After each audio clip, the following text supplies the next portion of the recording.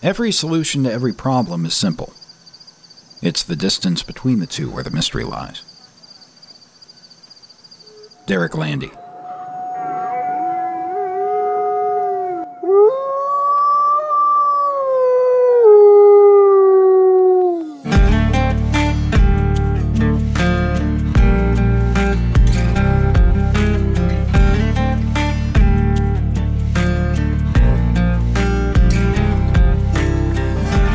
Welcome back to Dead and Gone in Wyoming, a monthly podcast telling the stories of this remarkable state's most enduring murders and disappearances. I'm Scott Fuller, and coming up on this month's episode, a Casper Highway early one Sunday morning, the scene of a terrible tragedy when a young life was cut far too short. Little did anyone know then how long answers would be incoming, and in the end, with the mystery solved, was justice really served?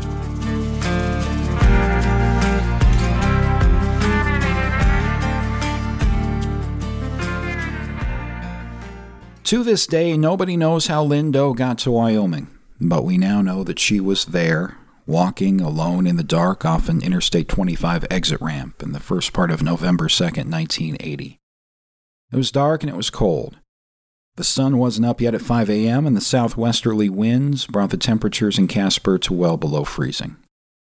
Lynn must have been wondering, as she wandered alone aside the highway in a state she'd never been to before, and now a place she couldn't wait to leave. How exactly had she arrived in this situation? How quickly had everything gone so wrong? Just days ago, she'd left her home in Iowa on one of the most exciting trips of her lifetime. Lynn needed a turning of the page, a fresh start, a new chapter, and this trip was going to begin that for the rest of Lynn's life. She'd been looking forward to this trip with excitement for weeks. And for someone Lynn's age, not even 21 years old yet, the open road can seem like the answer to a lot of problems. It winds in front of you, as does the rest of your life. And as with your life, you know the road comes to an end eventually, and you've been taught there are perils to avoid along the way. But not one of us starts down the road thinking too much about those things, because the road is what's going to take us where we need to go. It's where we're supposed to be. The journey on it is what we're called to. For 20-year-old Lynn Doe, as she would come to be known after her body couldn't be identified, few things in her young life to that point represented what she hoped for with her fresh start in her future than the open road she'd take on that trip west to Washington State to see one of her sisters. And the trip had started out with all the promised excitement she'd been anticipating. Money in her pockets and gas in her tank, Lynn left Iowa with a warm excitement in her heart. But the journey was long, and after a few hours on the road, the shine had worn off, and the monotony and the reality of such a journey began to set in for Lynn. Lynn was traveling alone to a place she'd never been to before, where she'd meet people she wouldn't otherwise cross paths with. Bad people, some of them. We are all at any time just a short series of unfortunate events away from the worst imaginable situation. It happens quickly, and it can happen to any of us at any time. For Lynn, on this trip, things started to go bad in Colorado. That's where Lynn's car broke down. And we'll never know exactly what happened next, how Lynn ended up walking cold and alone in the pre-dawn darkness of a November morning in Casper, 300 miles away from her car, wondering as she walked, how had it all gone so wrong so quickly? She needed a ride, she needed food, she needed help. And then, in an instant, the pre-dawn darkness went black.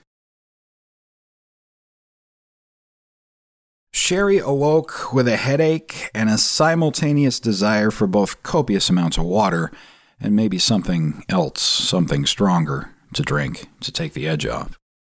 She'd passed out on her friend's couch Sherry fumbled with her watch, and not finding it on her wrist, she looked haphazardly across the apartment for something to give her what time it was. It was still dark, and she came around to slowly remembering who she was and where she was. The party had gone on until at least 2 o'clock in the morning, as best she could guess, but now most of the people from the party were gone.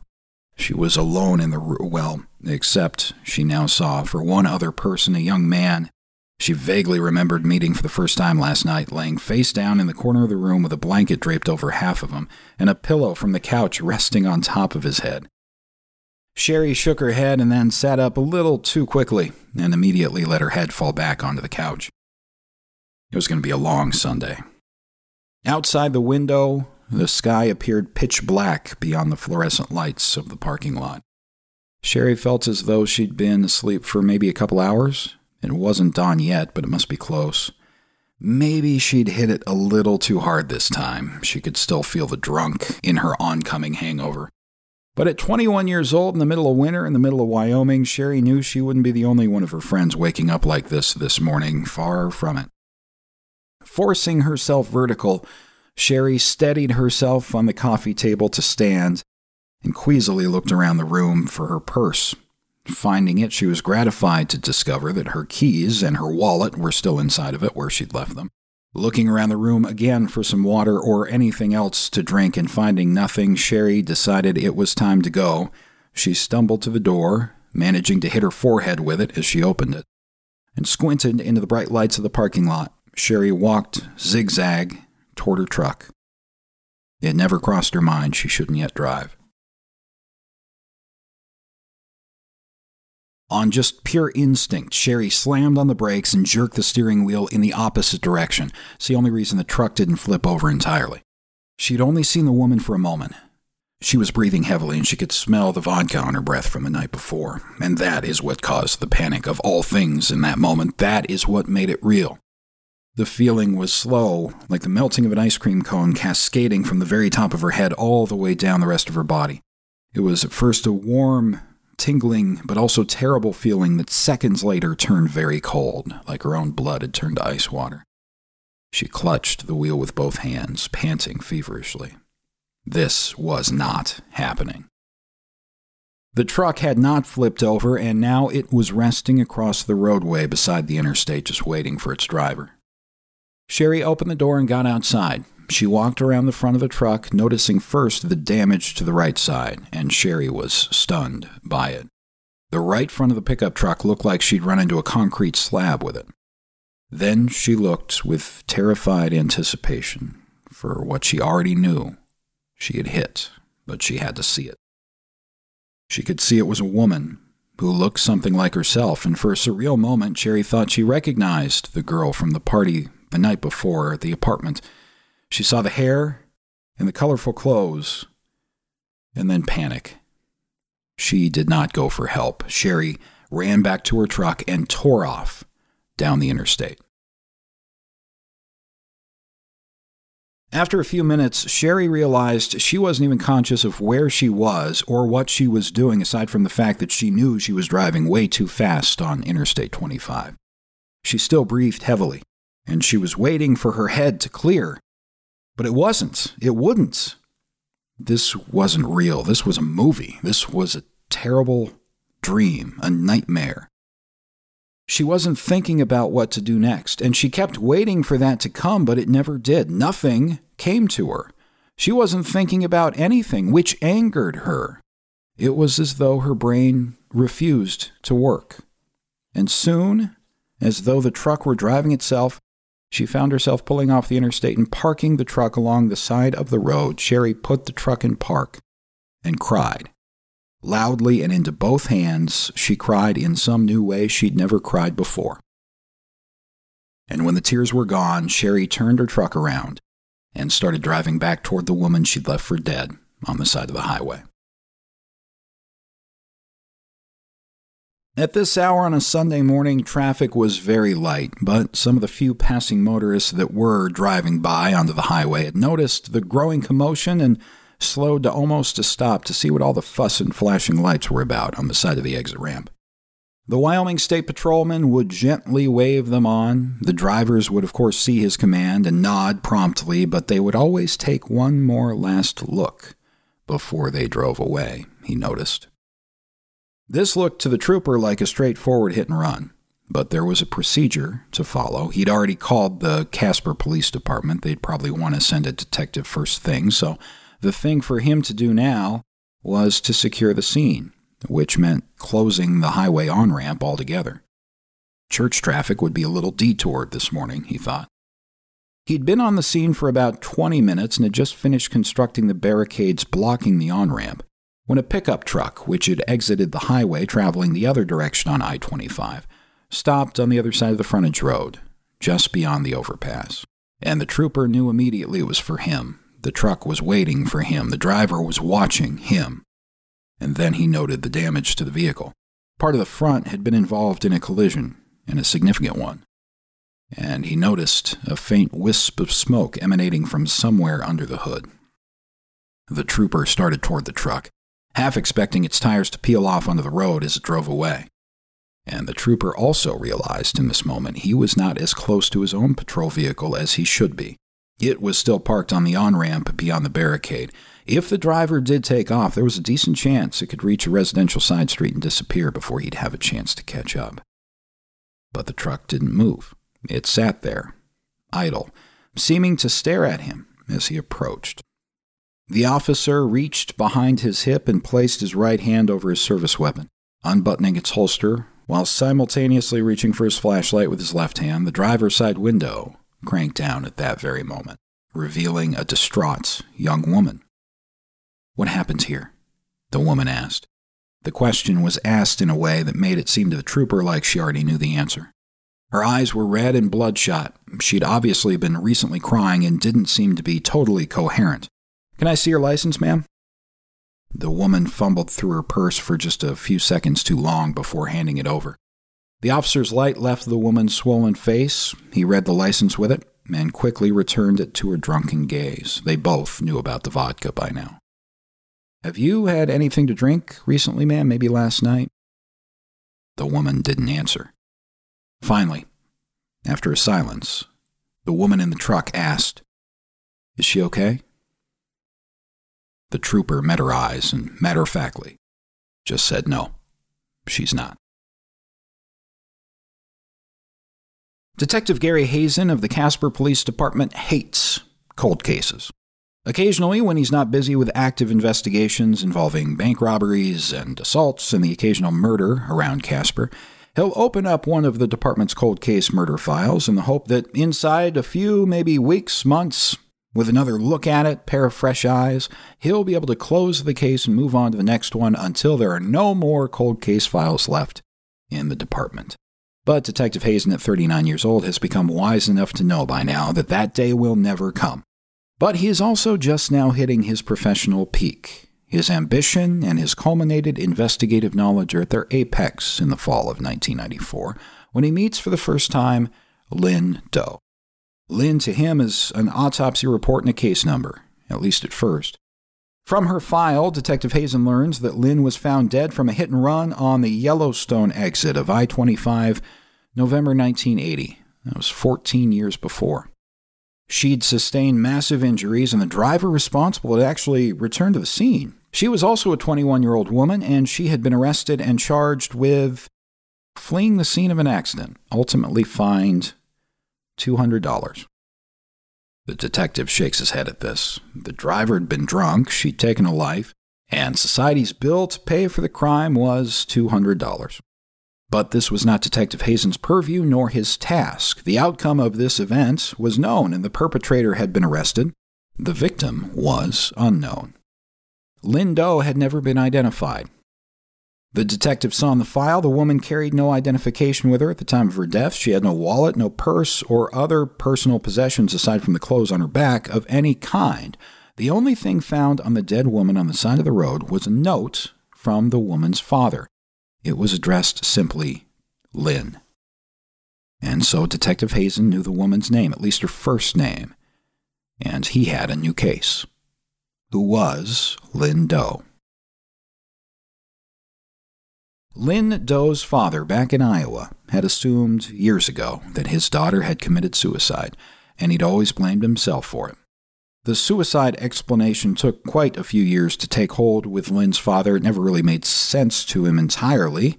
Nothing about his daughter seemed to fit that she'd want to end her own life. She'd had her troubles, but who didn't at that age? And most importantly, she had her 2 children to think about. His daughter had left Iowa to Washington State to see her sister, and within a few days he'd been made aware that she had never gotten there, and Clark had never forgotten that feeling of helplessness as a father. The only thing he could do was pick up the phone and call the local police. Lynn was a 20-year-old woman, the local police said, and as an adult she's free to do anything she pleases, including disappear. If she doesn't want to be found, there's not much we can do. Lynn's father, Clark, tried to explain to the local officers back in Iowa that his daughter wouldn't run away, and even if she did leave her 2 children and abandon them, she would at least have been in contact with someone that she knew, but nobody had heard from Lynn. And then Lynn's father told the police something else, that Lynn had been traveling with a large amount of money, about $3,000. That's when the police took the report. Clark's heart has never been the same again after that, and weeks, months, years eventually went by. Panic turned into prolonged desperation for Lynn's father, Clark, and his wife. With few other options, in the age before the internet, the couple hired a private investigator to look into his daughter's mysterious disappearance, but to no avail. Clark eventually retired from his career, and sadly his wife became afflicted with cancer. It was terrible punctuation on the end of an already tragic family. After his daughter's disappearance, Lynn's mother, Clark's wife, died without knowing what had happened to her daughter. Then a strange thing happened. Something of Lynn's came in the mail.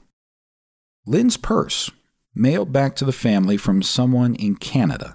There was nothing inside the purse, and certainly no trace of the several $1,000s she'd had with her when she'd left Iowa, but here was the first trace, the first remains of Lynn's that Clark and the family had found since she'd gone missing years before. Someone, it seemed, knew something about his daughter's fate, and were perhaps remorseful enough to send this one possession, this clue, about where his daughter might be or what might have happened to her, anonymously from another country, but it was something. In his retirement, when he lived without his wife or his daughter, Clark had only time, and now Lynn's purse, to consider the mystery and the question that almost certainly now would never be answered. Not in his lifetime, anyway. Detective Hazen had received a few quizzical looks from his fellow detectives at the Casper PD when he decided to exhume Lynn Doe's body so many years after it had been buried in a pauper's field outside of town. But he didn't have much else to go on. He'd already called the FBI asking how many women with the first name Lynn were missing and had yet to be found, and that list was actually shorter than he'd expected, but it was still way too long, containing nearly 100 names. The body would give him whatever physical evidence it could all these years later, but the main reason for the exhumation was one key piece of evidence that Detective Hazen felt lay buried that he still needed: the woman's teeth. Hazen was hopeful that the woman's teeth were still in good enough shape to be used in comparison of dental records. As of this moment, there wasn't a different dental record to compare it to, but the hope was there might be someday. The exhumation gave the intrepid detective what he'd been looking for, not physical evidence that would help, not immediately anyway, but a good dental profile of Lynn Doe and a DNA sample while he was at it. Now all he needed was something to compare them to. And it took 6 months to find the file. There's a missing persons report taken out by a man in Iowa whose daughter had gone missing on a cross-country road trip near the same time that Lynn Doe's body had been found, actually within a few days. Lynn Ray Knowles, the report said. Detective Hazen picked up the phone to make a call to Iowa that the man on the other end never thought would come. A few weeks later, Lynn Ray Knowles' father, Clark, was standing with a reporter and a local police officer inside a newspaper office waiting for a fax. The fax that was coming from Wyoming would contain 2 photographs. One would be the picture of the body that was found along I-25 in November of 1980, and the other would be a photograph of the handwritten note that was found with the woman. If the detective who had called from Wyoming was right, the photograph would be of Clark's daughter, Lynn, and the note would be the one that he would recognize as having written to her before she left, 14 years earlier. The officer standing with him had tried to prepare Clark as best he could for what he might see in the image. It might be shocking and upsetting to him. It might bring up other emotions as well. As the officer talked, Clark noticed the newspaper reporter they were with, who was chatting nervously with his counterparts in the offices of the Casper Star-Tribune in Wyoming, where the fax would be sent from. And suddenly the reporter hung up the phone and interrupted the officer mid-sentence. "Okay, here it comes." 30 seconds later, the line rang, just twice, and the fax machine began printing. As Detective Hazen drives to Iowa, the reality hasn't sunk in yet. He's replaying the phone call in his mind. After he'd sent that fax, the callback had taken a little bit too long. He thought maybe there had been something wrong with the transmission, but then, after 10 minutes, the phone at the reporter's desk rang, and he picked it up to recognize the voice on the other end. It was Clark Knowles, Lynn's father. "I think your case is solved, Detective." He was old enough to be the detective's father, but the two had formed an unusual bond in the weeks since that phone call, and now the detective was driving Lynn Doe home. Finally identified after 14 years as Lynn Ray Knowles, her cremated remains were personally delivered to a grateful family back home in Iowa by the detective whose determination to solve the mystery had finally given closure to people who had long given up expecting any. It was only when he got to Iowa that Detective Hazen learned that Lynn had had 2 children, who for all those years had been left to wonder what had happened to their mother. Had she really abandoned them in 1980 when she'd left home after a divorce? At the memorial service, after a brief ceremony, Lynn's family flocked to the detective. They thrust hugs upon him and handshakes and pats on the back and tearful thank yous. It was a powerful sight. A light of hope and answers and closure in the darkness that started before dawn on a frozen morning 14 years before.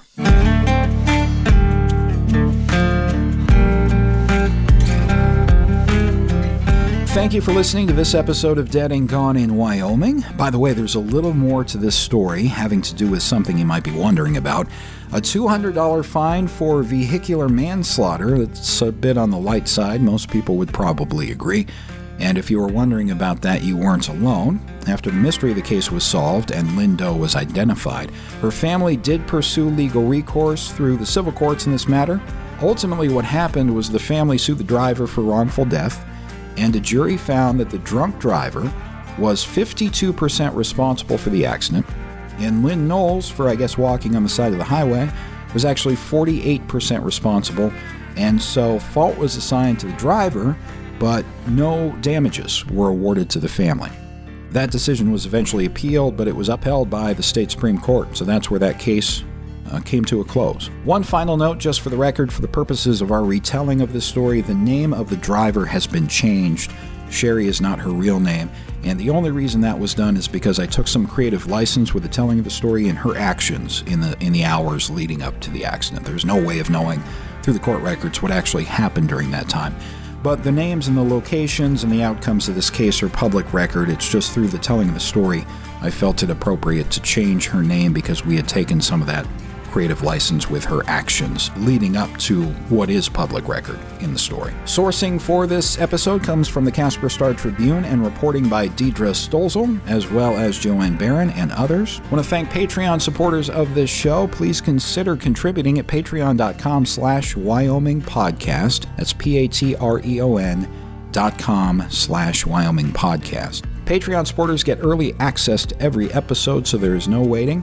And Patreon supporters are owed thanks by not just me, but all of us, as they allow this show to be presented commercial-free. This was the first episode of Season 2 of Dead and Gone in Wyoming, and I want to thank everybody for listening and your support, just downloading and listening to Dead and Gone in Wyoming. We are looking forward to another great season. For everyone at County10.com, I'm Scott Fuller, already looking forward to bringing you the next episode of Dead and Gone in Wyoming.